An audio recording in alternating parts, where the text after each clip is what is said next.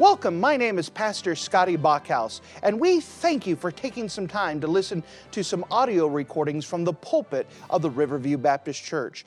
Our desire is to show the Lord high, holy, and lifted up, as well as try to be a blessing to those through the Word of God. Please enjoy this message, and we pray that it will be a blessing to your life. And if you wouldn't mind to take your copy of the Word of God and turn with me to the Gospel record of John. The Gospel record of John and chapter number 13.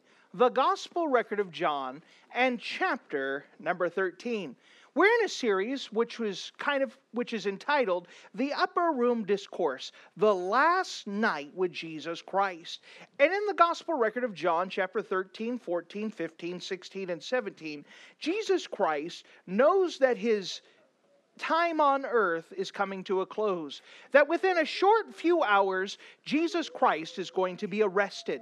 He is going to be put on a false trial. He is going to be sent to the Romans for sentencing, and then he's going to be put on the cruel cross. And because Jesus knows this is right around the corner, and this is going to be a devastating change to his followers, the disciples, he has pulled the disciples together, and they observed what is commonly called the Last Supper. Jesus took some time to wash the feet of the disciples in order to have a physical object lesson to get their attention, to let them know that something serious is coming, that the teaching that he's about to have, he wants their attention focused upon him so he could teach them. And now Judas Iscariot has left. That Jesus had told him that whatever you're going to do so quickly. And Judas has left. And now Jesus gathers his disciples, the 11 remaining, and he now begins to instruct them in a very specific way. And we pick it up in the Gospel record of John, chapter number 13. The Gospel record of John, chapter 13. And notice with me as we pick it up in verse number 31. The Gospel record of John, chapter 13, and verse number 31, the Word of God says this: Therefore, when he was gone out, Jesus said, Now is the Son of Man glorified, and God is glorified in him. If God should be glorified in him, God shall also glorify him in himself, and shall straightway glorify him.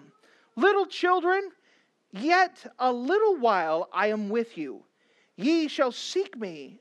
And as I said unto the Jews, Whither I go, you cannot come.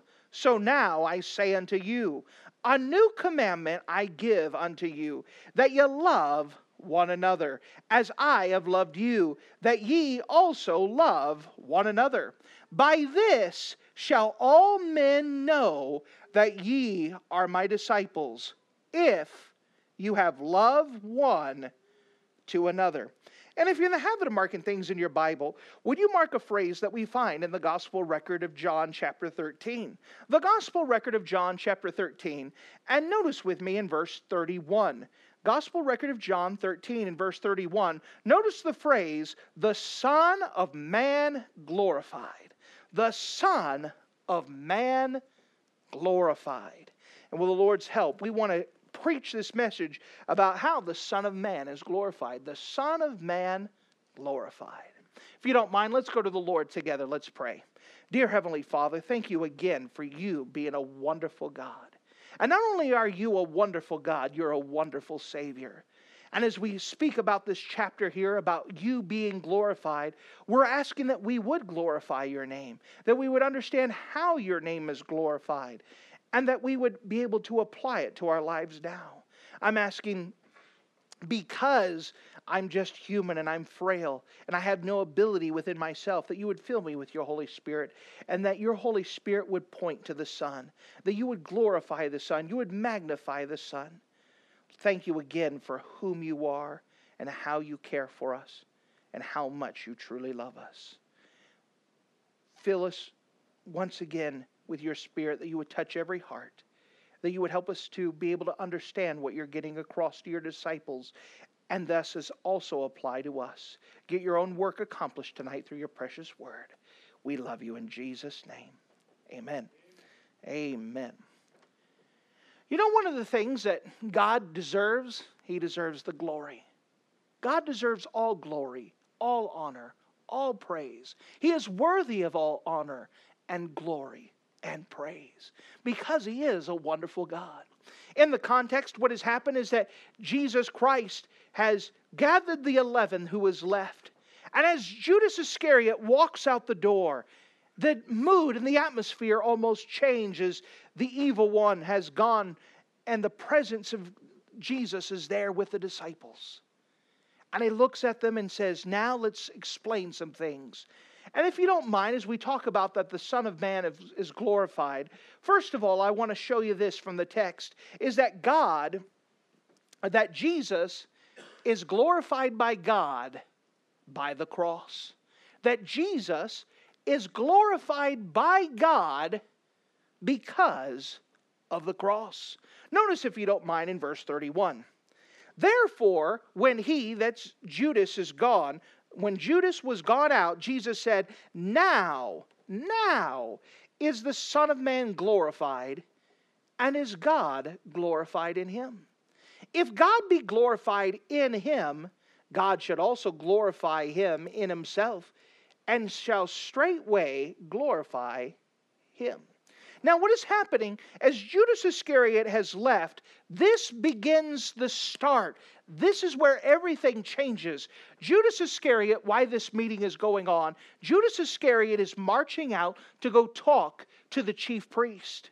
And he's going to say, I'm going to deliver him in your hands. He says, this is where he's going to be at. He is going to go gather an army of soldiers, of townsfolk who all hate Jesus. And he's going to lead that parade to where Jesus Christ is going, because Judas knows that Jesus has the habit of praying in the Garden of Gethsemane. He says, I know where he's going to be at, and I'm going to lead you right to him. You see, at the moment that Judas leaves, it begins the start of what is commonly called the Passion of Christ. That here is the start of a chain of events that is going to unfold within the next several hours. Jesus Christ is going to be betrayed. That Jesus Christ is going to be put on an illegal trial. He is going to be falsely accused, and he is going to be sent to sentencing. And then he is going to die on the cruel cross. When you think about these events, aren't they horrible? That Jesus Christ is an innocent. He is an innocent God who has never done any sin. And yet, people are going to lie against Jesus Christ. That this false trial is going to be hastily put together, and that they're only gathering people who's going to sentence Jesus. People like Nicodemus is not invited to this false trial, even though he's on this council. This false trial is going to happen before the sun. And there's all kinds of things that makes this an illegal trial. How would you feel if you knew that you were traveling with Jesus and knowing he's going to be put on a false trial? It's illegal. How would you feel if you're one of Christ's disciples and to hear that Jesus Christ is sentenced to death? How would you feel if you're traveled with Jesus for all those years and to hear the crowd saying, crucify him, crucify him? What would your emotions be when you saw Jesus on the cross? His back split open. He's bleeding. He's dying. And you look at him. You understand, this is a great tragedy that occurs. If you look at it as a great tragedy. You understand what Jesus Christ is doing? Because he knows what is happening, he's saying, guys, I don't want you to see this as a tragedy. I don't want you to see the aspects of it where it's bad. I don't want to see the aspects of it where the suffering. I don't want you to put an emphasis on how horrible it is. Instead, what I want you to see is how this glorifies God. You understand that the death of Jesus on the cross glorified God? It glorified God. That the worst thing that happened in history is actually the greatest thing that ever happened in all of human history. That Jesus Christ died on the cross in obedience to the Father. And He died for our sins. And because Jesus Christ was obedient to the Father, let me tell you the good news, that the Father glorified the Son. How did He do that? Notice the text with me again, and then I'll explain. Notice in verse 31. Therefore, when He was gone out, Jesus said, now is the Son of Man glorified, and God is glorified in Him. So the Son of Man is glorified, and God is glorified in Him. Jesus is obedient to the cross, even the death of the cross. And God is glorified because Jesus was obedient to it. Verse 32, if God be glorified in Him, so if God is glorified by Jesus, in Jesus, God shall also glorify Him, Jesus, in Himself, and straightway, immediately glorify Him, Jesus. You say, well, there's a lot of glorying in here. There is a lot of glorying in the cross. But you know what happens? Because Jesus humbled Himself and honored and was obedient to God, even to the death of the cross, that Jesus was buried and put on a borrowed tomb. And then one of the greatest miracles that ever happened. Jesus Christ arose from the grave on the third day. And Jesus is alive forevermore. And we celebrate and we're excited about this, that we serve a risen Savior. He's in the world today. I know that He is living, no matter what men may say. I hear His voice of mercy. I hear His voice of cheer. And just the time I need Him, He's always near. He lives! He lives! Christ Jesus lives today. He walks with me and talks with me along life's narrow way. He lives! He lives! Salvation to impart. You ask me how I know He lives? He lives within my heart. You know, when Jesus Christ rose from the dead, that was God glorifying Him. He says, this is my Son. He's alive forevermore. Everyone praise His name. And God glorified Jesus by the resurrection. And so when Jesus is pulling the disciples here, He says, listen here. I don't want you to look at the bad things. I don't want you to get the poochy lip disease. I don't want you to get the place where you're going, this is horrible. It's so bad. It's so wrong. God says, you know, it's not bad. It's not wrong. This is exactly what needed to happen in order to have salvation for sins. This is exactly what needed to occur. I don't want you to get to the place where you're looking at all the horrible things. You look up to Jesus and see that God has everything in control. He's saying, disciples, boys, listen to me. This is a good thing that's going to happen. This is what needs to happen. Do you understand that on the cross, the attributes of God were shown at Calvary? That God was glorified at Calvary because of the cross. Think about this.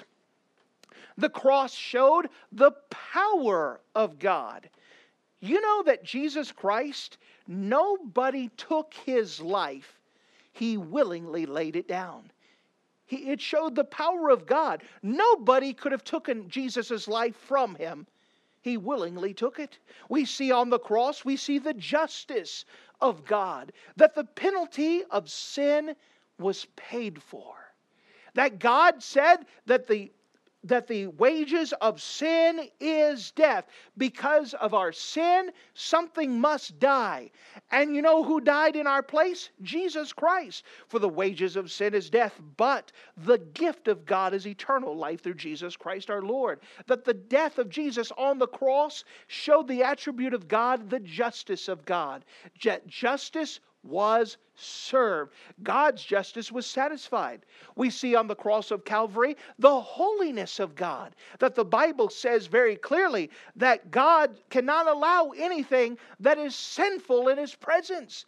And so what God did, in order to allow man to be able to approach God, the penalty of sin must have been paid.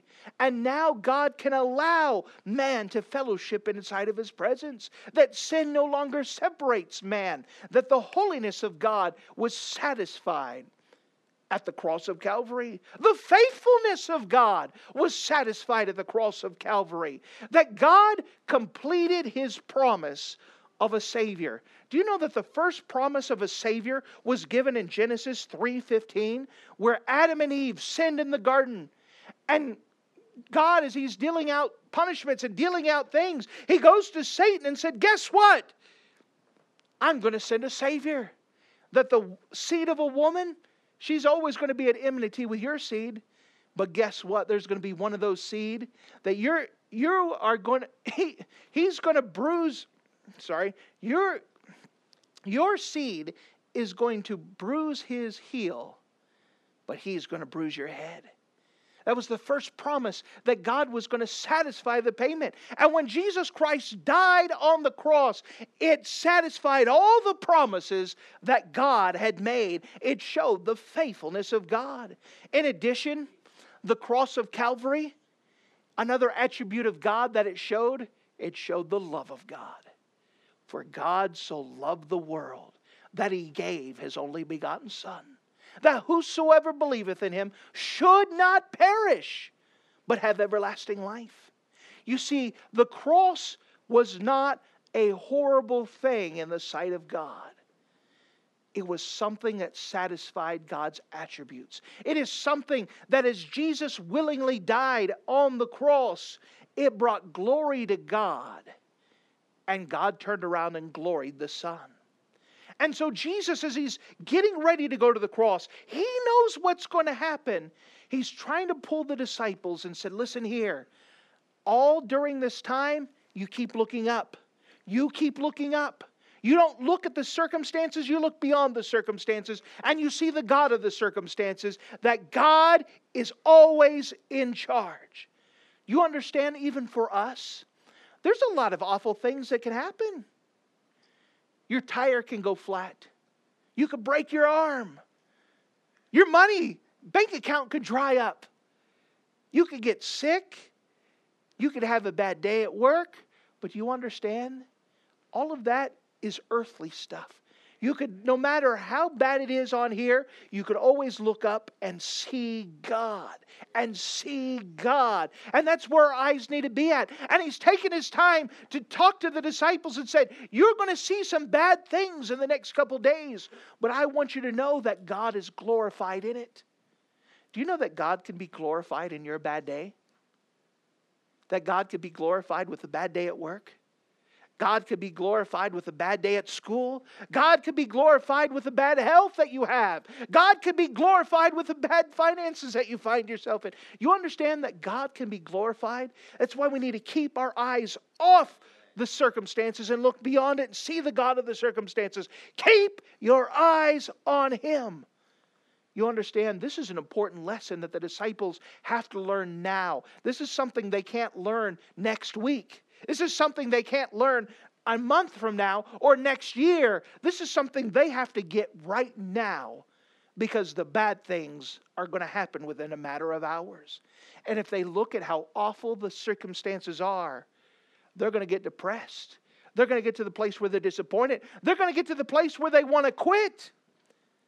But the answer is to look up to God and say, God knows what He's doing, that God has glorified His name. And we know that all things work together for good to them that love God, to them that are the called according to His purpose. You know, when it says all, you know what it means? All. All things work together for good. Doesn't mean that all things are good, but it does mean that all things work together for good. Do you trust God? Do you believe God? Do you believe that He was honest when He said He is glorified in this? Well, if the death of Jesus on the cross is the worst thing that could ever happen, your stubbed toe doesn't match up. But yet, we know a lot of people, even including ourselves, that stubbed toe can ruin our whole day. Keep your eyes on Jesus. Keep your eyes on Jesus. He knows what He's doing. Have faith in God. It goes on in verse number 33. Jesus says a phrase that it's actually going to pop up and a couple times before a disciple finally raises his hand and asks him about this. But notice with me in verse 33, little children, yet a little while I am with you. And that's a literal thing. Just a couple hours, I'm with you. Ye seek me, and as I said to the Jews, whether I go, you cannot come. So now I say to you. Now this is important because Jesus is saying, all right, guys, I've got to go away and you can't follow me. You don't want to follow me. Now at this time, the disciples don't know what's going to happen. But can you imagine they've traveled with Jesus and Jesus said, you can't follow me. You cannot go where we've traveled with you everywhere for 3 years. What do you mean we can't go with you? Jesus knows he's going to the cross and the disciples can't go with him. This is something he has to do alone. This is something he's going to be alone. In fact, all the rest of the disciples are going to leave him. But he says, you can't follow me. Now, they ponder on this and they're going to ask more about it. We'll see that on Sunday. But he warns them, you cannot go where I'm going. But God has a plan in it. Look at God. Look at God. There's a second thing I want to show you in this passage. That not only is Jesus glorified by God because of the cross, but I also want you to see this, that Jesus is glorified when we love one another. Jesus is glorified when we love one another. Notice with me in verse 34. A new commandment I give unto you, that ye love one another. As I have loved you, that ye also love one another.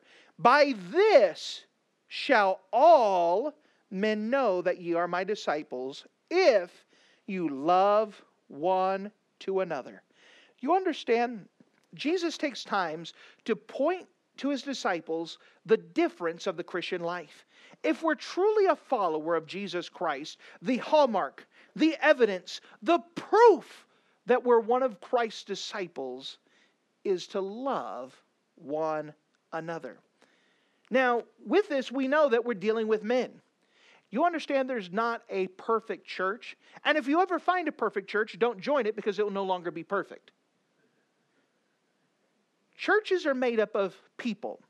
And people are people. They're sinners. And there's all kinds of different sinners in the church. And if you look at a person and all their faults, you find plenty of things to criticize. You look at me long enough, and you'll find things to criticize. In fact, if you look and start criticizing me, I'll give you a couple more things, just so you know. But the point is that we're not looking at each other. You keep your eyes on the Lord. You keep your eyes on the Lord. And when you look at the Lord, the people's sins aren't that big of a deal. Their idiosyncrasies, their personality conflicts. You know, within the 12 disciples, they had some personality conflicts. They had different personalities. You had Peter, who was very impulsive. He had the foot and mouth disease. Open up mouth, stick foot in, over and over. He gets in trouble. And we saw that before in the Lord's Supper where he says, no, you're never going to wash me, Jesus. Jesus says, if I don't wash you, you're not any of mine. Well, fine, wash all of me, my hands and my feet. Jesus says, no. You know, Peter's pretty impulsive. He just keeps speaking. Then you have the Apostle John, who was very subdued. He didn't speak a lot. He was always quiet and watching. You know, those are two different personalities. And after a while, don't you think some personalities might clash? It wasn't just personalities, even points of view. Inside of the disciples, you had someone called Matthew who was a publican. What is a publican? A publican was a Jewish person who worked for the Roman government. He was a tax collector. To the Jewish people, he was considered a bad guy. He was a collaborator. He worked with the hated government. How dare he do that? Do you know another disciple was Simon the Zealot? You said, what's a zealot? A zealot was a political party who believed that they needed to overthrow Rome, and oftentimes zealots would hire assassins to kill publicans. So think about this. Inside of Jesus' 12, you had two people who were in two different political parties, two different spectrums of belief. One of them worked for the government. One of them hated everything that the government had to deal with. Don't you think they had some talks from time to time?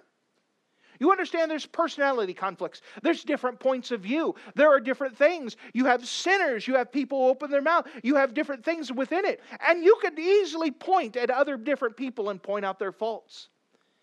But when we do that, Christ is not glorified. Not one little bit. You know, if we're all looking towards Jesus, every single one of us, there's going to be unity. But when we get our eyes off the Lord and look at other people's problems, there's going to be friction. There's going to be disunity. There's going to be pride. There's going to be issues that come up. You understand that how do we have unity? By keeping your eyes on the Lord. You understand this is going to be a trying time.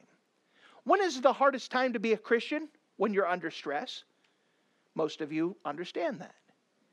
That you get hurting, you have a bad day, it's hard to maintain your testimony. Well, in a couple hours, don't you think that all of the 11 disciples, all 12 disciples are going to have a hard day? Judas goes out and hangs himself. Doesn't get any more desperate than that. Peter's going to deny Jesus 3 times. Don't you think that's going to weigh on him a little bit? The other disciples, they all abandon Jesus and run. Don't you think that will weigh on him? 3 years they travel with Jesus. Now he's dying on the cross. Their whole work, labor, time is wasted. Failure. Don't you think that their faith is going to be tried in just a couple of hours? Don't you think that as Jesus is dying on the cross, that someone goes up and shoves Peter? If they had their eyes on the Lord, this didn't happen. But if they were in the flesh, don't you think someone would push Peter? I thought you would never forsake him. And you go ahead and deny him 3 times? Peter, frustrated that he failed the Lord. Get off of me! Don't you think that was a temptation? Absolutely, because you would be tempted to do the same thing. And Jesus is saying, you want to know how to glorify me? Look at me. Love one another. If you look towards me and you realize how much I love the world, it doesn't matter who they are. Jesus loves the little children, red and yellow, black and white. They are precious in His sight. Jesus loves the little children of the world. And He loves the big children too. That if we love people as Jesus loves them, we'll love one another. But when we get our eyes off of Him, that's when we have a problem with people. Again, there's not a single church that's perfect. We have people in here who have issues and have problems. And you could think in yourself, I hope they don't know my problems. But we can be a type of place like the world. You know, the world loves to throw out people's issues. If you don't believe me, go look at Facebook and then close it. And you just need a couple seconds and you'll say, okay, there it is. Don't we live in a political world? It doesn't matter what side you're on. They hate the other ones and they're very unbiblical on how they treat other people. That's what the world normally does, is they attack. You know what the world does? They like to find fault. They like to do whatever they can to criticize. But Jesus said there's going to be something different if you're a follower of me, that you love one another. Hereby, the Bible says, by this shall all men know that you're my disciples, if you have love one to another. Isn't that guy, isn't he in your church? Yes, he's in a church. Do you know how an awful sinner he is? Yeah, but let me tell you something. Jesus loves him very much, and so do I. Don't you think that would stop a lot of problems? Amen. Did you hear what so-and-so did? Oh, man, they came to church, and I love them, and Jesus loves them. You understand? We all have issues. We all have problems. But we have a choice to keep our eyes on the Lord and love them as Christ loved them. Or we could be just like the world and find fault with other people and go to war and try to have our way and make things miserable. There are many churches that is miserable to go to because they have the Hatfields and McCoys. You have people who sit on this side who never talk to the people on this side. And that's not the type of church we want. How do we have unity? How do we overcome the issues and the problems we have? Keeping our eyes on the Lord. So how do we glorify God? We glorify Him by loving one another. Again, this is the last couple hours Jesus has. He's trying to give them instructions because the next few days are going to be very stressful for the disciples. And he wants them to keep in mind that no matter what, when Jesus is dying on the cross, keep looking at Him. Keep looking at Him. When you're tempted to look at the other disciples and start blaming them and start nagging at them and start railing at them, keep your eyes on Him. Keep your eyes on Him. The answer is this: keep your eyes on Jesus. So with that being said, where are your eyes at? I want you to take your week so far. You've gone to work on Monday. You survived Tuesday. You got past Wednesday. How have you done? Have you been looking at the circumstances and grumbling and complaining? You know, I can't believe this happened at work, and this is up here, and I can't. Or have you been keeping your eyes on Jesus and say, I know things aren't perfect, but God's still good, and God's still right? Have you been aggravated at people, whether at work or at home? You want to just, take them to a nice mountain stream and hold them underneath the stream until no more bubbles come. Maybe you're more spiritual than I and never had to do that. Can you keep your eyes on the Lord? Keep your eyes on the Lord.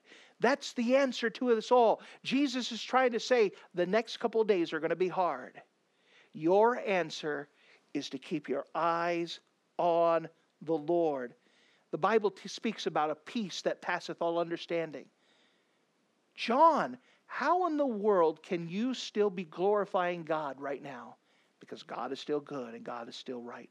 Andrew, don't you see that your master they just put in the grave? God is still good and God is still right. Amen. Simon, did you hear what happened to Peter? Did you hear what he said? God is still good and God is still right. We have to continually do every day, keep our eyes on Him.